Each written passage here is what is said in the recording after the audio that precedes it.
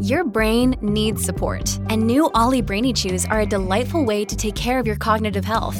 Made with scientifically backed ingredients like Thai ginger, L-theanine, and caffeine, Brainy Chews support healthy brain function and help you find your focus, stay chill, or get energized. Be kind to your mind and get these nootropic chews at ollie.com. That's OLLY.com. These statements have not been evaluated by the Food and Drug Administration. This product is not intended to diagnose, treat, cure, or prevent any disease.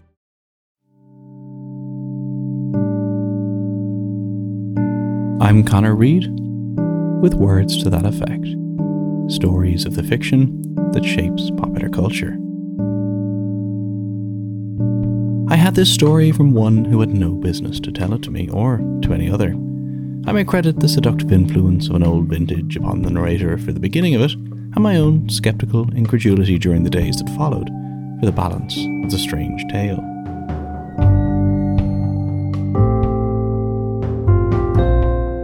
The opening words of Tarzan of the Apes. With this, American author Edgar Rice Burroughs began a story that would change his fortunes forever, making him one of the most successful authors of the 20th century. Edgar Rice who? Yeah, this is the thing. Edgar Rice Burroughs is no longer a familiar name. You may well have heard him mentioned on this show before because, well, I'm a bit of a Burroughs fan. But it's fair to say he's not exactly a household name these days. Like many other authors, the fame of his greatest creation, in his case Tarzan, has long eclipsed his own. But Burroughs was far more than the creator of Tarzan. He was an early pioneer of science fiction, a master of the pulp fiction magazines of the early 20th century, an author whose books across his lifetime and beyond sold tens of millions of copies. He was also, among a bewildering array of other things, a journalist, a soldier and war correspondent, a businessman, a real estate investor. The ranch he bought and developed in the 1920s is today the aptly named neighborhood of course, Tarzana, California. So who was Edgar Rice Burroughs? Why were his books so popular? And had his work had any real lasting legacy on our culture today? Beyond, you know.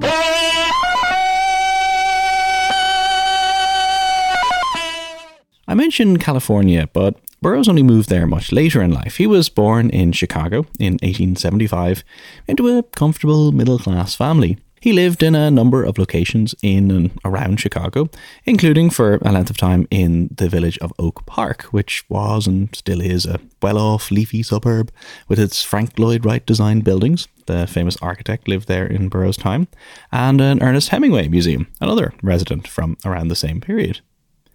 Burroughs' life was fairly typical for the son of a successful businessman and former Civil War major. His two older brothers, who were considerably more academic-minded than he was, were duly sent to study in Yale. Burroughs' father, after his son had underperformed in several different schools, did what many military-inclined, worried fathers do, and enrolled him in military academy. The Michigan Military Academy had a profound effect on the young Burroughs, and it instilled in him a lifelong passion for the military, which would come out in lots of his subsequent writing. He graduated from Military Academy and set out to find his way in the world, with some difficulty. This was the end of the 19th century. Opportunities abounded for a young, white, middle-class American man. But nothing quite seemed to fit. It would be 2 decades until he turned his hand to writing, and in the meantime, Burroughs tried, well, everything. He briefly joined the army, but found his days were not exactly filled with the daring exploits and adventure he had imagined. He mostly dug irrigation trenches in the sweltering heat and then contracted dysentery. So, using his father's sway, he managed to get an honourable discharge and moved on. He managed to get a gig at his old school for a while. He worked as a geology professor and an assistant commandant. He was a cowboy and rancher for a period, working for his brothers in Idaho. He had a brief stint as a railroad cop. He worked for his father's American Battery Company. He was a door-to-door salesman, a business writer, an accountant, a stationery shop owner. Most promisingly, at one point he got a job in Sears and Roebuck and became a department manager. At this stage, he'd married Emma Hulbert, a childhood friend and neighbour, and they had a daughter. One day, he was looking into new business ideas, as he regularly was, and he wrote a single word on a card and sent it to his daughter, Google. He then outlined his idea for an interconnected series of computers, No, he didn't. He was jokingly sending a letter with a single word of baby babble or something like that to his daughter. But he was constantly on the lookout for new business ideas, for something that would put him in charge of his own destiny. An entrepreneur and businessman like his father, not a mid-level manager in a much larger organisation. Which is why, with a steady, well-paid and reliable job in Sears, and with a wife and young daughter, he decided to quit and strike out on his own again. More business opportunities and ideas came and went, until he decided, in 1911, to try something completely different, writing adventure tales for the rapidly growing pulp fiction magazines. Like a lot of people, I guess, he read other stories and said to himself, I could write something better than that. Unlike most people, however, he really could, and did, and he never looked back. Now, this didn't come out of nowhere. He had always been very creative. He loved to draw. He was a really excellent cartoonist. He wrote poetry, short stories, lots of little light-hearted sketches. He'd even written a short novella as well. But trying his hand at writing commercially was obviously very different. Tarzan wasn't his first success, though. He wrote a science fiction story about a Confederate soldier who gets mysteriously transported to Mars. Under the Moons of Mars was bought by All Story magazine and ran in serialized form in early 1912. It's now better known as A Princess of Mars, and it introduced the character of John Carter. You may know him from Disney's huge budget John Carter of Mars from a couple of years back, a mostly unsuccessful attempt to reinvent Burroughs' second most well-known creation. But Burroughs' Mars novels, the Barsoom novels as they're known, after the name the inhabitants of Mars use for their planet, they were hugely influential on science fiction. They were part of a wave of early science fiction stories set on Mars or with Martian visitors to Earth, like H.G. Wells' War of the Worlds. This was the very start of our ongoing science fiction fascination with alien life forms and beings from other worlds. And Burroughs continued writing Barsoom novels throughout the rest of his career. But it was his next story, Tarzan of the Apes, that changed his fortunes forever. Speaking of fortunes, it's time for a quick break, in which I implore you to spend a tiny fraction of your hard-earned fortune on becoming a patron of this show. Head to patreon.com/WTTE for all the details, but there are lots of benefits, including bonus episodes, and there'll be a new one out very soon. I'll also thank you in person on the show. So on that note, thank you Julianne and Daryl, the two most recent patrons. I really, really appreciate the support. Patreon.com/WTTE. Back to the show. So I think we all know Tarzan in one way or another. When Burroughs created the character in 1912, it was one of those cultural moments where it's hard to pin down exactly what, but a number of factors just came together and the story became phenomenally popular. Part of it is the writing. It's a fun, page-turning adventure tale with romance and thrills, and the romance part is important too. It wasn't just Tarzan's daring escapades that drew readers in. The central love story of Tarzan and Jane was a major part of the appeal for both male and female readers. The plot itself takes a classic setup, the same story from Romulus and Remus to The Jungle Book, and updates it. Boy raised by animals survives and flourishes in the wild. It asks us, the reader, to place ourselves in the same situation and question how we would get on. I mean, this is the same fascination that underpins Castaway tales from Robinson Crusoe right up to the likes of Bear Grylls TV shows. But the story also tapped into a lot of divisions and oppositions that were both intriguing and troubling in Burroughs' time and long after. The modern man in a primitive world. Words very much in quotation marks now, but not so much then. A European, Tarzan is a British aristocrat, raised in Africa. Tarzan is also a human living among animals. And this was a time when anthropologists and philosophers and all sorts of people were beginning to really question all of these divisions. How civilized are we really? How distinct are we from apes and other animals? What is humanity's place in nature? And now these are lofty questions, and I'm not trying to say that Tarzan's Jungle Adventures necessarily answer them, but the story reflected a lot of these ideas across Burroughs' America and further afield. Tarzan of the Apes tapped into a whole raft of racial and social and cultural concerns. The story itself is, in any number of areas, not least its racial politics, it's hugely problematic. It's been adapted and retold hundreds of times in the cinema, on TV, radio plays, comic books, games, spin-offs, and lots more. Whatever way you look at it though, unless you substantially change the central premise, for a modern audience, it's the story of a white saviour coming to the rescue of helpless black Africans. It just doesn't work. But in its time, it was hugely influential, and it is now, without doubt, a central part of early 20th century popular culture. It shaped contemporary pulp fiction and adventure tales, and Tarzan himself soon made his way onto the big screen to become the global pop culture icon he has remained. Even if this was in a very simplified fashion. Burroughs' Tarzan is multilingual, for example. His first human language is actually French. He's not the Tarzan from early cinema. Jane. Jane. And you. You. Tarzan. Tarzan.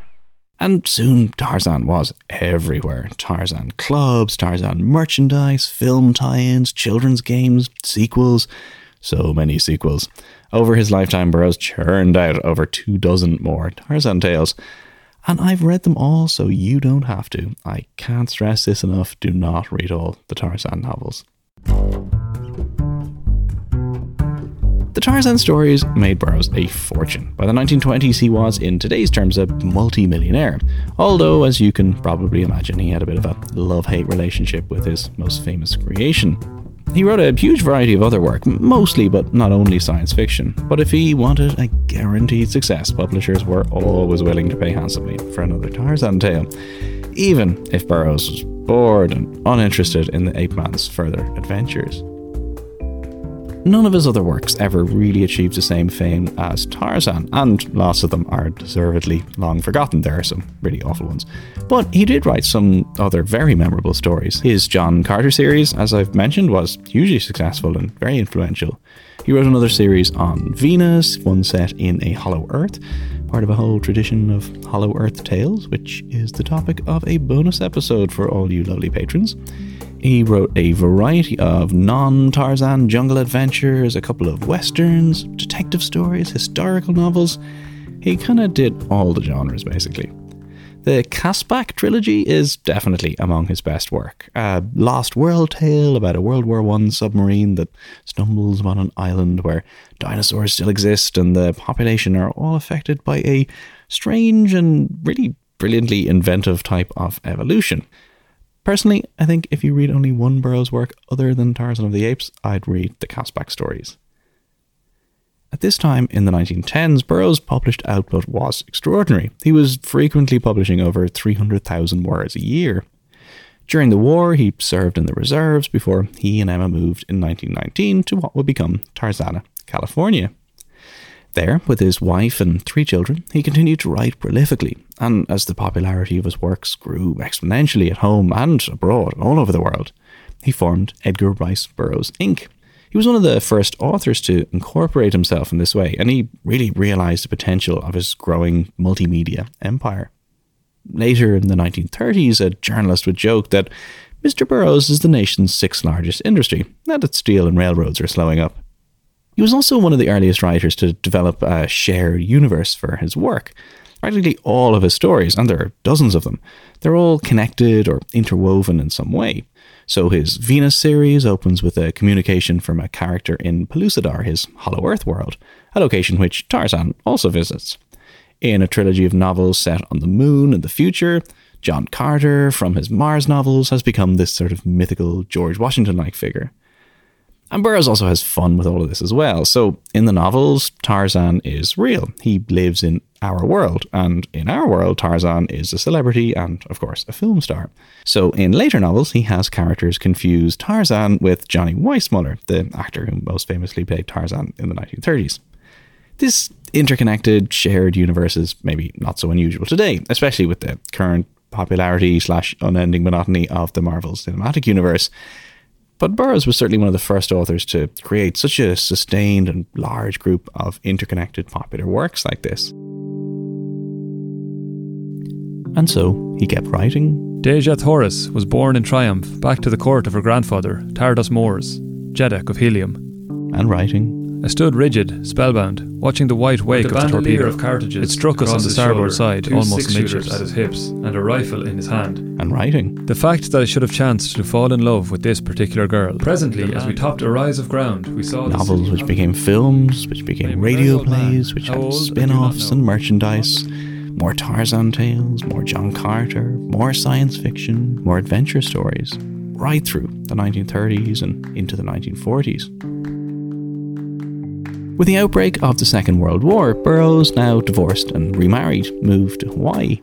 And in December 1941, as he and his son Albert played tennis, they witnessed the attack on Pearl Harbor. Burroughs, ever the military man, immediately volunteered for sentry duty and soon after secured a position as a war correspondent. He travelled all across the Pacific for the duration of the war, writing articles and morale-boosting pieces for the troops. As the war ended and life returned to normality, his output slowed, and in the late 1940s his health rapidly declined. He was diagnosed with Parkinson's in 1949. Finally, on March 19th, 1950, one of the most successful and well-known popular authors of the century died peacefully in his home. Initially, his work fell out of print somewhat and was a little bit forgotten. But the 1960s saw a paperback boom, and dozens of his novels were all reissued in a variety of different formats, and his popularity exploded again. This continued for a number of years, but in more recent decades, his work has mostly fallen out of popularity again. Tarzan of the Apes and A Princess of Mars have been republished a number of times by more prestigious publishers like Penguin, Oxford University Press, and the Library of America. But it seems likely that Burroughs will not be regaining a wide readership of his entire catalogue anytime soon. With Tarzan, though, his place in popular culture is assured. The character has been perpetually reinvented for over a century now. Through Disney, the story has become a widely recognised children's tale. Disney also saw enough potential in John Carter to invest $250 million in a version of A Princess of Mars in 2012. Burroughs' Mars novels inspired lots of things, everything from Star Wars to Superman and Flash Gordon, not to mention Avatar, one of the most successful films in cinema history. But that was part of the problem in the end. Disney's John Carter of Mars all seemed a bit derivative. It had all been done before, even if, ironically, the movies that had done it were themselves originally inspired by Burroughs. It wasn't too bad a film, but it was not a box office triumph.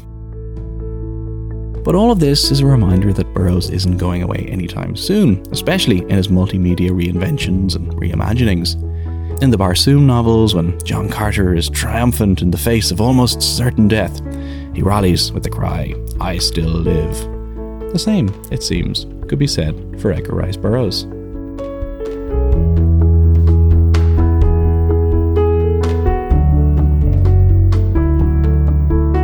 That's it for another episode. Thank you so much for listening. I felt like there was a Burroughs episode in me somewhere. It just took a while to get around to it. Not least because I have written a book on this topic, something I believe I have mentioned on this show before. The Science and Fiction of Edgar Rice Burroughs is available on Amazon or at the publisher Gylfie's website. So if someone you know is a big Burroughs fan or science fiction nerd or loves early pulp fiction or just all the fascinating ways that popular fiction and science come together, then buy them a lovely early Christmas present. And that's pretty much it for this week. You can check out all of the extra information. There are links and pictures and transcripts and everything else at the website, which is wttepodcast.com. You can follow me on Twitter at CEDReid, CEDReid, or the show is on Facebook and on Instagram. Music this week was by Blue Dot Sessions. And oh yeah, don't forget that the live show with She Done It, which was recently performed at the Dublin Podcast Festival, is going to be on again in Birmingham in the UK. So if you are in and around those parts, check out Pod UK, and I'll put links to that on the website as well. And that's it. I'll see you in 2 weeks. This podcast is part of the Headstuff Podcast Network. Vepasia.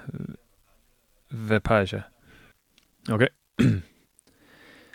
The fact that I should have chanced to fall in love with this particular girl in the land of Vepasia where there are so many beautiful girls was in itself a tragedy.